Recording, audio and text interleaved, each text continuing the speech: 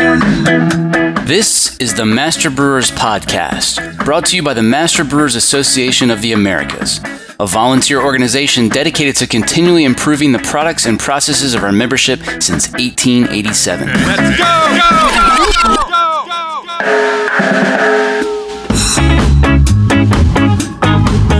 Master Brewers brings you interviews with the industry's best and brightest in brewing science, technology, and operations.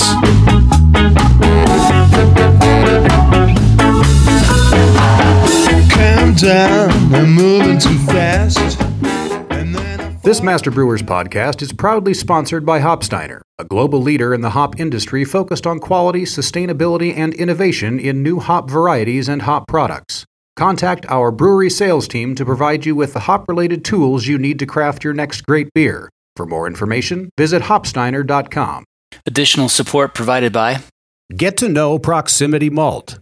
We malt superior, European-style, low-protein varieties grown close to home in Delaware and Colorado. Domestically grown, precisely malted to style. With our team of seasoned experts and 2 brand-new malt houses, try what's really new in malt. Check us out at www.proximitymalt.com. Every beer has a story, and that's why, for over 95 years, Gusmer Enterprises has offered a full line of solutions, including equipment, analytical instrumentation, and processing aids, all brought to you from leading suppliers and backed by strong technical support. For the solution to your story, go to gusmerbeer.com.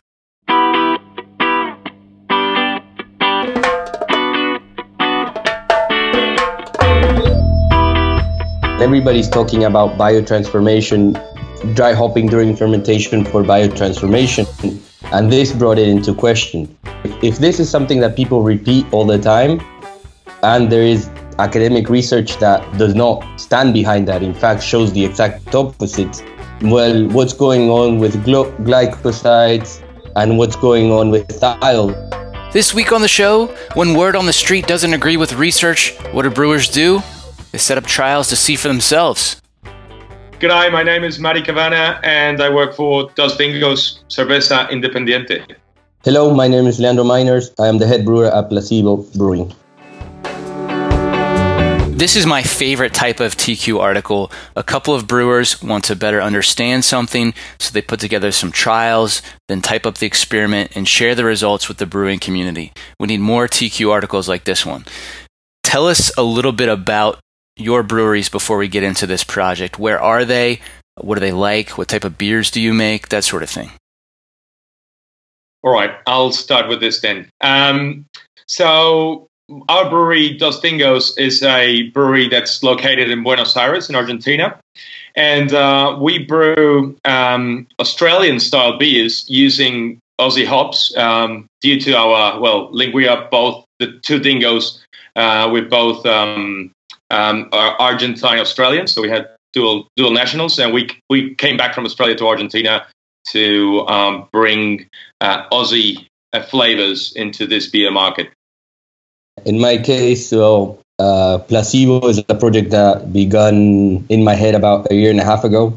At the time I was living in France, I moved back to Argentina, where I'm originally from.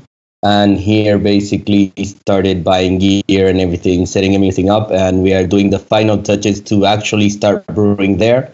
For now, we have our tap room open with beers I've brewed both at Dos Dingos and at other friends' breweries. And the beers we respect for friends and we buy. So that's kind of like where we're at. And hopefully with this COVID, everything got a little bit pushed back. But the idea was to start brewing mid-March or beginning of April, but things have changed here with the pandemic. We've talked about biotransformation on the show at least a couple of times, back on episode 119 with Eric Abbott, also on episode 145 with Scott LaFontaine and Tom Shellhammer, probably some other times as well. Give us a quick rundown on recent research related to biotransformation and what we know about it so far. So basically, when we started looking at all this, because we wanted to improve our beers, we started looking at biotransformation, and we started trying to read all the literature. I had read a lot of the papers by Shellhammer before. Some things caught our eyes. So we started going back to the roots and going forward. And basically, anybody can look it up. You get the first paper by King in 2003, where he talks about biotransformation of monoterpenes. And that is something that is cited everywhere. So we took the time to really understand that in depth. And then we started looking at more of monoterpenes additions because we saw that people were saying contradictory things between experiences and between what was in the research.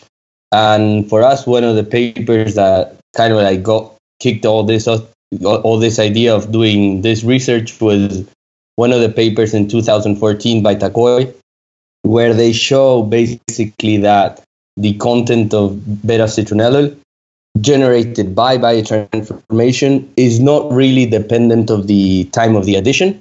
So when we read this paper, we noticed this. We said, okay, this was before all the NAIPI craze and the New England IPA craze.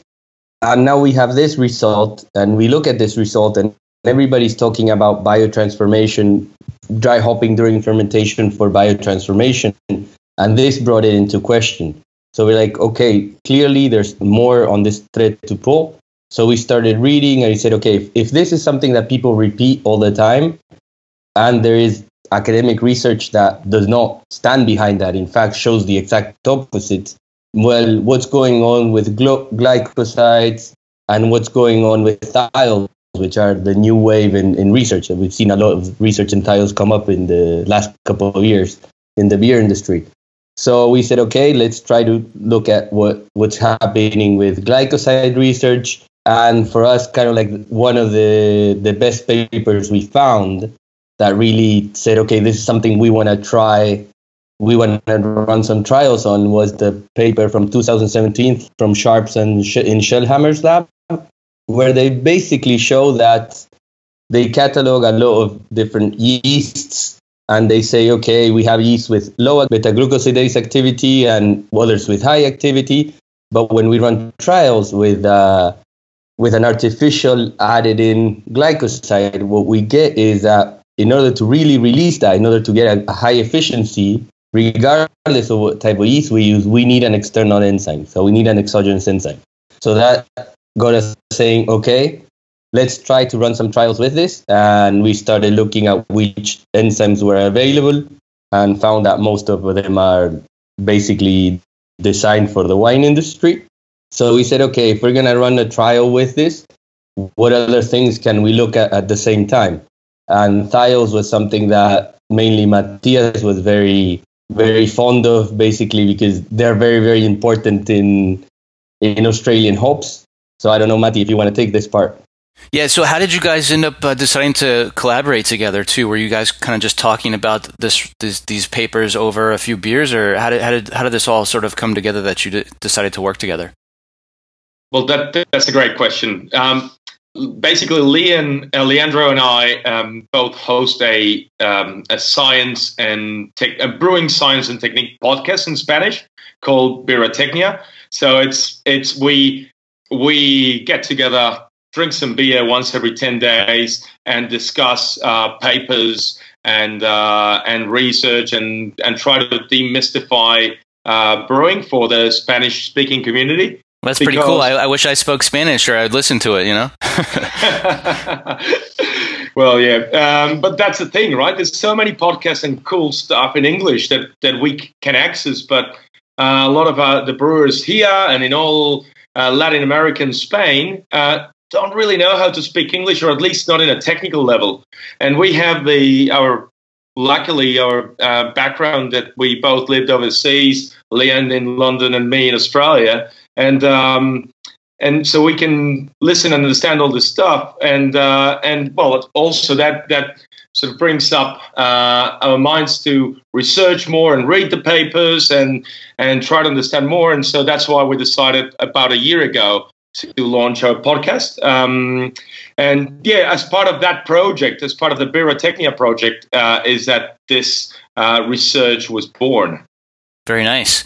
All right, well, we'll be sure to put a link to that show in the show notes too, so people who do understand Spanish can listen to that one as well. So I guess you guys, obviously you took a few cues from the wine industry. Let's hear about that. All right. Yes. So basically, what we saw is that in the wine industry has been dealing, especially from a tile point of view, since 1995. So in 1995, there was a research piece by Darriot that identified the specific aroma of Sauvignon Blanc that was coming from tiles, right? And even in 2007, there was a Swiggers developed a GMO modified, genetic modified yeast that was meant to free tiles as well from grapes.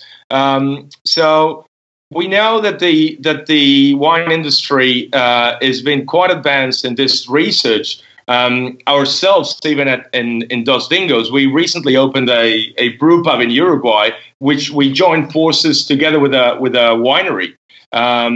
So basically, we decided to collaborate there and join forces, open a brew pub in another country, and by doing this, we were also accessing to quite a bit of information and talks about how to make wine, and speaking with the winemakers there, and they use enzymes for thiols and for glucosides all the time, right? So that's when we started saying, hey, hold on, there's all this potential for freeing thiols and hydrolyzing glycosides, and we as brewers are not using it, right? Because as regarding that paper for about from Shellhammer in 2017, Sharp and Shellhammer, showing that you need an external or artificial enzyme to actually be able to free those glycosides.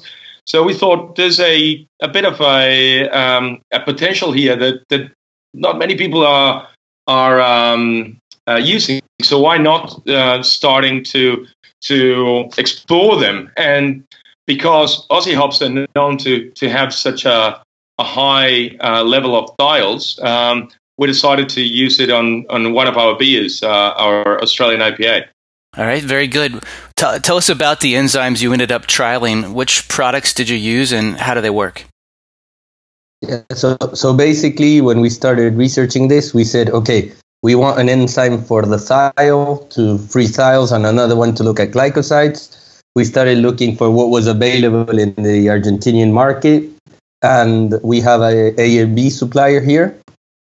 So we spoke to them and we said, okay, look, we're interested in doing this. I don't know if you guys have any experience doing it in beer. They said they had some people looking into it, but nothing too conclusive. And they very kindly offered to give us some samples of the products because they were not on sale. One of them wasn't even on sale in Argentina officially. So basically, after that, we set about trying to design the way to use the enzymes, because they're quite. You read the manufacturer's description and you read their recommended steps, and it applies to the wine world. So trying to translate from the wine world to the beer world is not straightforward. We share a lot of the same terminology, but it means different things sometimes.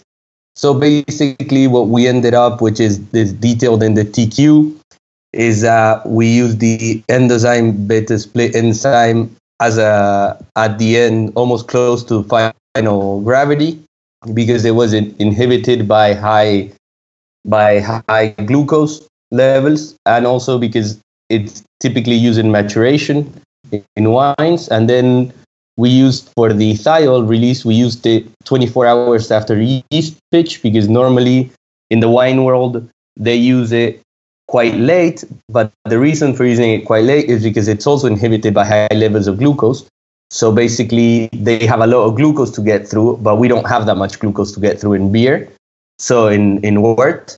So basically what we wanted to do was try to maximize the contact time of the enzyme with the wort. So basically at 24 hours after, we said, okay, we're still going to have sugars, we're still going to have fermentation obviously, but all the glucose, the simple sugars, are going to be done fermenting. So we added it there. obviously you ran these trials across, I think you said 3 batches of Dos Dingoes Aussie IPA. Listeners can find that recipe in your TQ article. You obviously brewed a control batch. Is there any more specific details you want to give us regarding the 2 trial batches, timing, or anything else that you want to mention, or do you feel like you've got that pretty well covered? Well, I don't know, Matti, if you're gonna want to go a little bit through the recipe, as it's your brainchild. No worries. So it's posted in the TQ, so there's no worries about speaking about the recipe at all. But as Leon said, we basically did our stock standard recipe for our Aussie IPA in 3 different batches, because we don't have smaller fermenters to. I mean, ideally we would have had the same batch and split into 3 little fermenters, but we don't have the little fermenters to do that, to split a batch. So we did 3 batches, one after the other. One of the things that we had to change from our original recipe was we didn't add our yeast nutrient, just in case, because there was we read about some information saying that potentially levels of zinc and what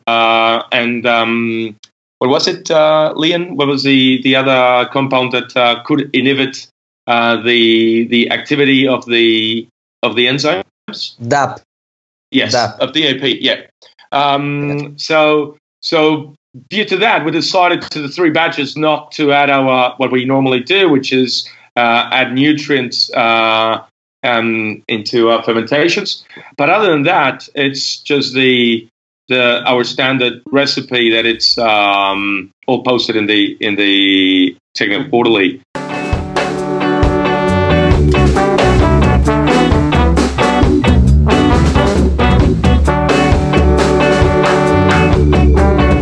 Coming up. What we see all the time in a lot of the academic research is that it's really focused on trying to answer the question of whether there is a difference or there isn't a difference, but there's not that much of an interest in trying to analyze the change in the sensory aspect, which as brewers is kind of like what we're mostly interested in. I'm John Bryce, and you're listening to the Master Brewers Podcast from the Master Brewers Association of the Americas.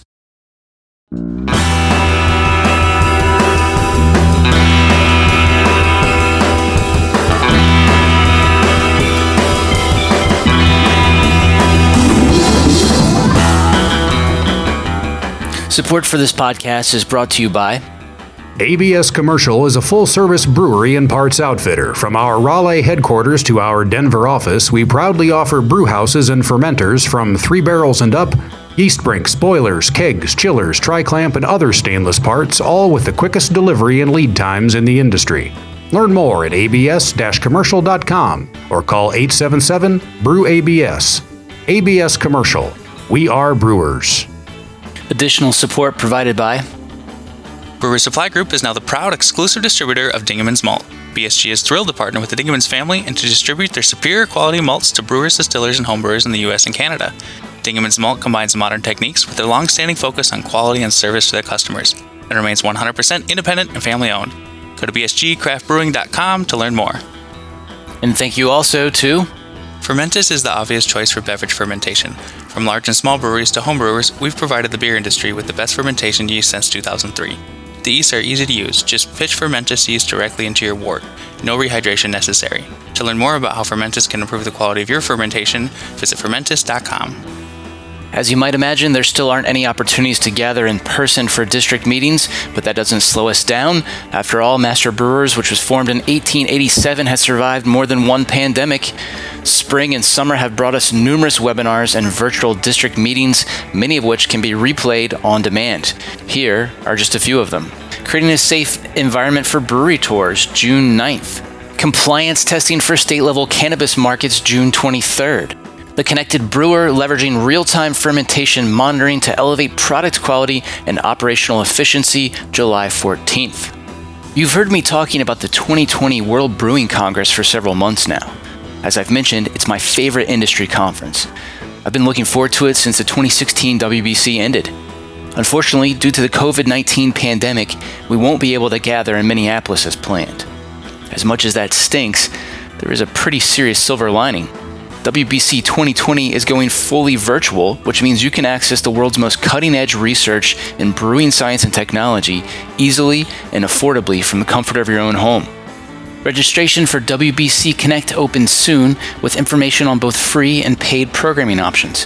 Visit worldbrewingcongress.org for details or check the direct link in the show notes. The District Texas Annual Summer Meeting in Kerrville is August 7th through the 9th. The Master Brewers Brewery Systems Technology and Maintenance course begins September 13th in Madison. The District Northwest Fall Meeting is scheduled for October 9th and 10th. The Master Brewers Brewing and Malting Science course is October 25th through November 6th in Madison. Check out the full calendar of events at mbaa.com for more details or to find a district meeting near you.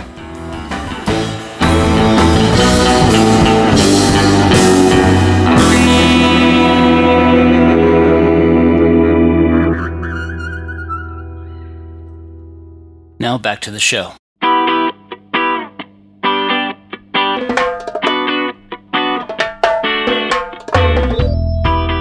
The thiol enzyme, I believe you said, was added at 24 hours after the yeast went in, and then the other enzyme was added essentially a couple degrees Plato before terminal, right?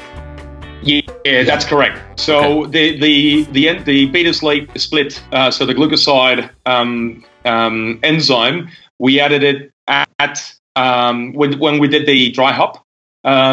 We did that because according to the supplier specification, it gets inhibited over 5 Plato. So basically, we went when we did the dry hop, and to avoid also oxygenating and oxidizing the beer, we decided to do it at the same time as we did the dry hop, and that way we avoided introducing more oxygen into the beer. So yes, that addition was at under 5 Plato, and the other addition was only 24 hours after the start of fermentation of the thiol enzyme, because that enzyme is inhibited when there's glucose present, and by that time there's no more glucose in the wort. All right, sounds good. So let's hear about the sensory analysis you did on these beers. So basically, the first step we did was we didn't trust ourselves. We didn't trust our own bias because we wanted the experiment obviously to work. We wanted especially the thiol beer to be a very nice hop bomb and say, okay, cool, this really works, so we can start brewing a nice New England's IPA with a little bit less hops, which with the economy down here makes total sense.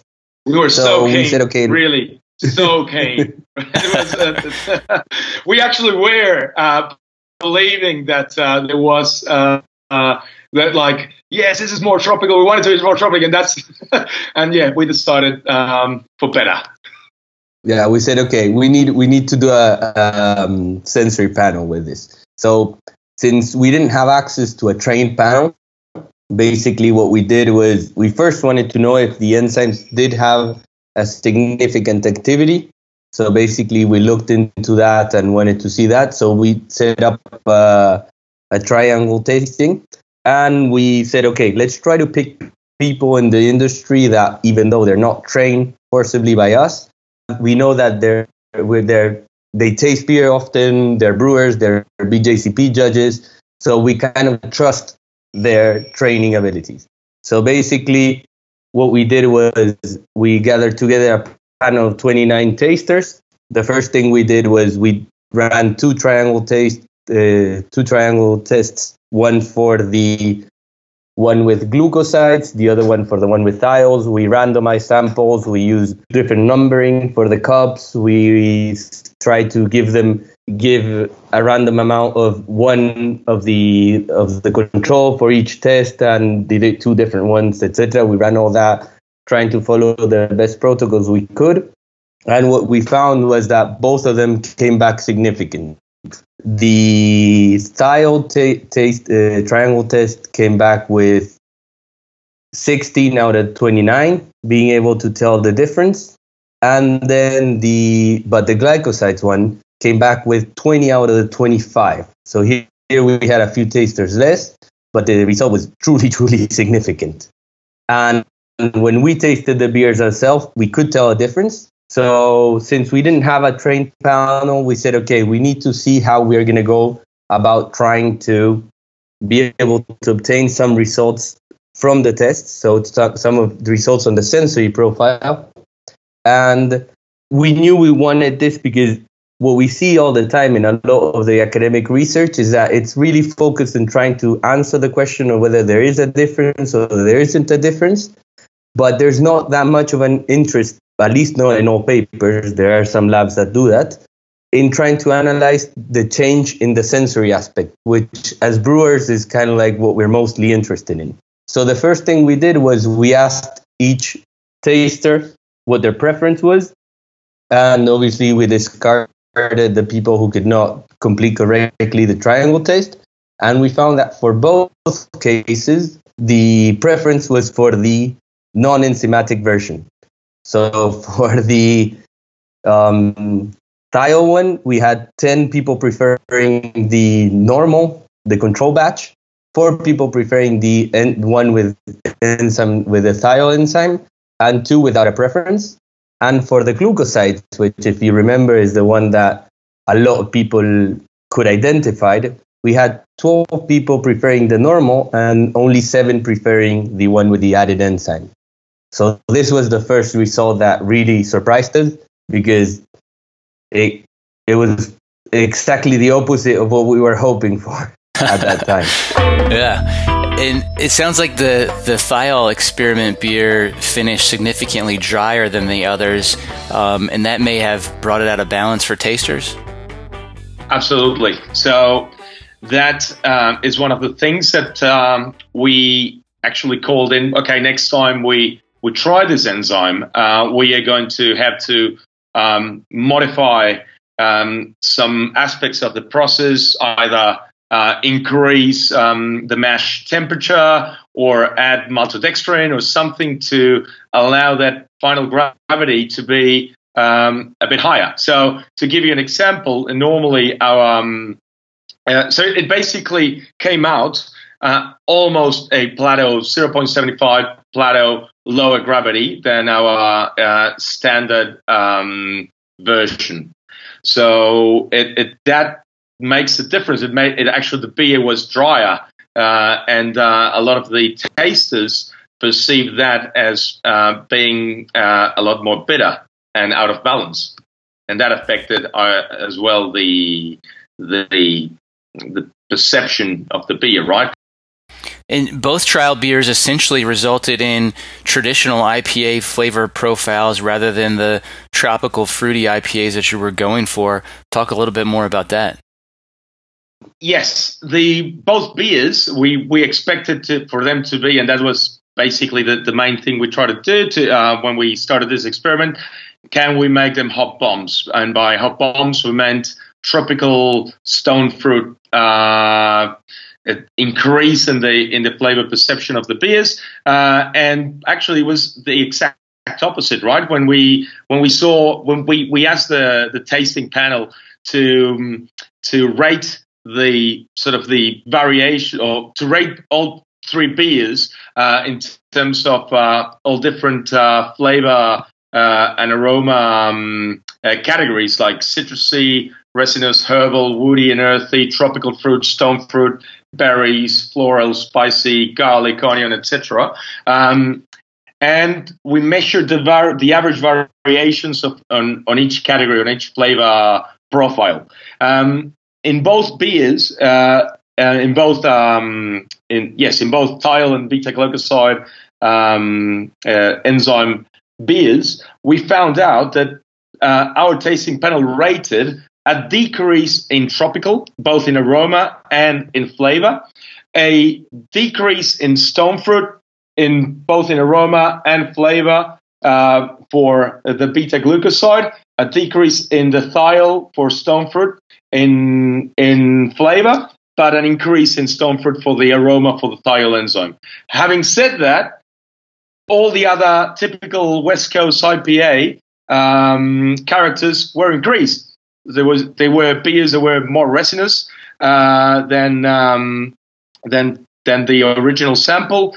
They were a bit more woody, and even they had an increase in that sort of onion and garlic and grass and hay descriptors. So yes, we ended up with profiles more similar to West Coast IPA rather than newer tropical style IPAs.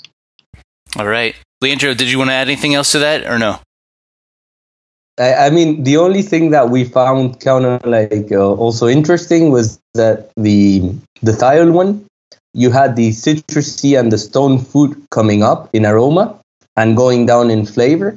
So that was kind of interesting. It was one of the things that made us wonder a little bit how come that happened, that difference between aroma and taste. And maybe this has to do with what we're saying of the beer being a little bit out of balance. So in the mouth, you get a different perception. But as Matthias was saying, it's clear that the profile shifted towards a more traditional resinous West Coast IPA. In fact, for me, the thiol beer, I preferred it to the Control. So I guess I still prefer all the old school IPAs. Have these results changed your approach to brewing IPA? Oh, I think so, at least for us. We have stopped. So originally we used to do a couple of, so for this Australian IPA, 2 different hop additions, one for biotransformation and sort of at high Krausen, and the other one at the end of fermentation, when the last final points. And now we are doing all the additions at the end, really. What do you want to try next? Well, one of the things we have in mind is trying to, as I was saying before, trying to look at ways to mitigate this new harshness or lower drinkability that we saw with some of the thiols beers. So we want to brew a beer, not maybe as an experiment, but try to see if we can lower the hop dosages, try to see how this behaves, like trying to see if this was a matter of having a lot of thiols already in the beer and breaking out and releasing even more, and that throwing the balance off. So trying a small batch of a beer with more traditional hops, like more the C hops, try to see how the thiol enzyme behaves there, and already taking into account this difference in final gravity that we're going to have to see if we can balance the beer better, and if that has an impact, a positive impact, to try to see kind of like the other side of the coin. We looked at this from the perspective of, okay, we have these hops that already are quite tropical, and these are shifting to a place where it's not exactly where we wanted. Maybe if we start with hops that are not tropical, we can bring them more towards tropical, or they go more towards herbal in the same way, and trying to understand this, because if that's the case, if the second scenario is the case, well, maybe using enzymes is not a way of doing a tropical hop bomb, but it might be a way of doing a West Coast IPA with lower quantities of hops, which is still interesting in itself. That was Matty Cavanna and Leandro Miners here on the Master Brewers Podcast. If you want to learn more about these trials, just type biotransformation into the industry's best search bar at mbaa.com, or check the show notes for a direct link to the TQ paper. And if you understand Spanish, here's how you can find the Birratecnia podcast. Bueno, todos los que estén interesados en escuchar nuestro podcast Birratecnia, pueden seguirnos en las redes @Birratecnia. Hoy escucharnos en Spotify, en Apple Podcast, nos buscan como Birratecnia, y ahí estamos, ahí tenemos varios episodios sobre ciencia y técnica cervecera.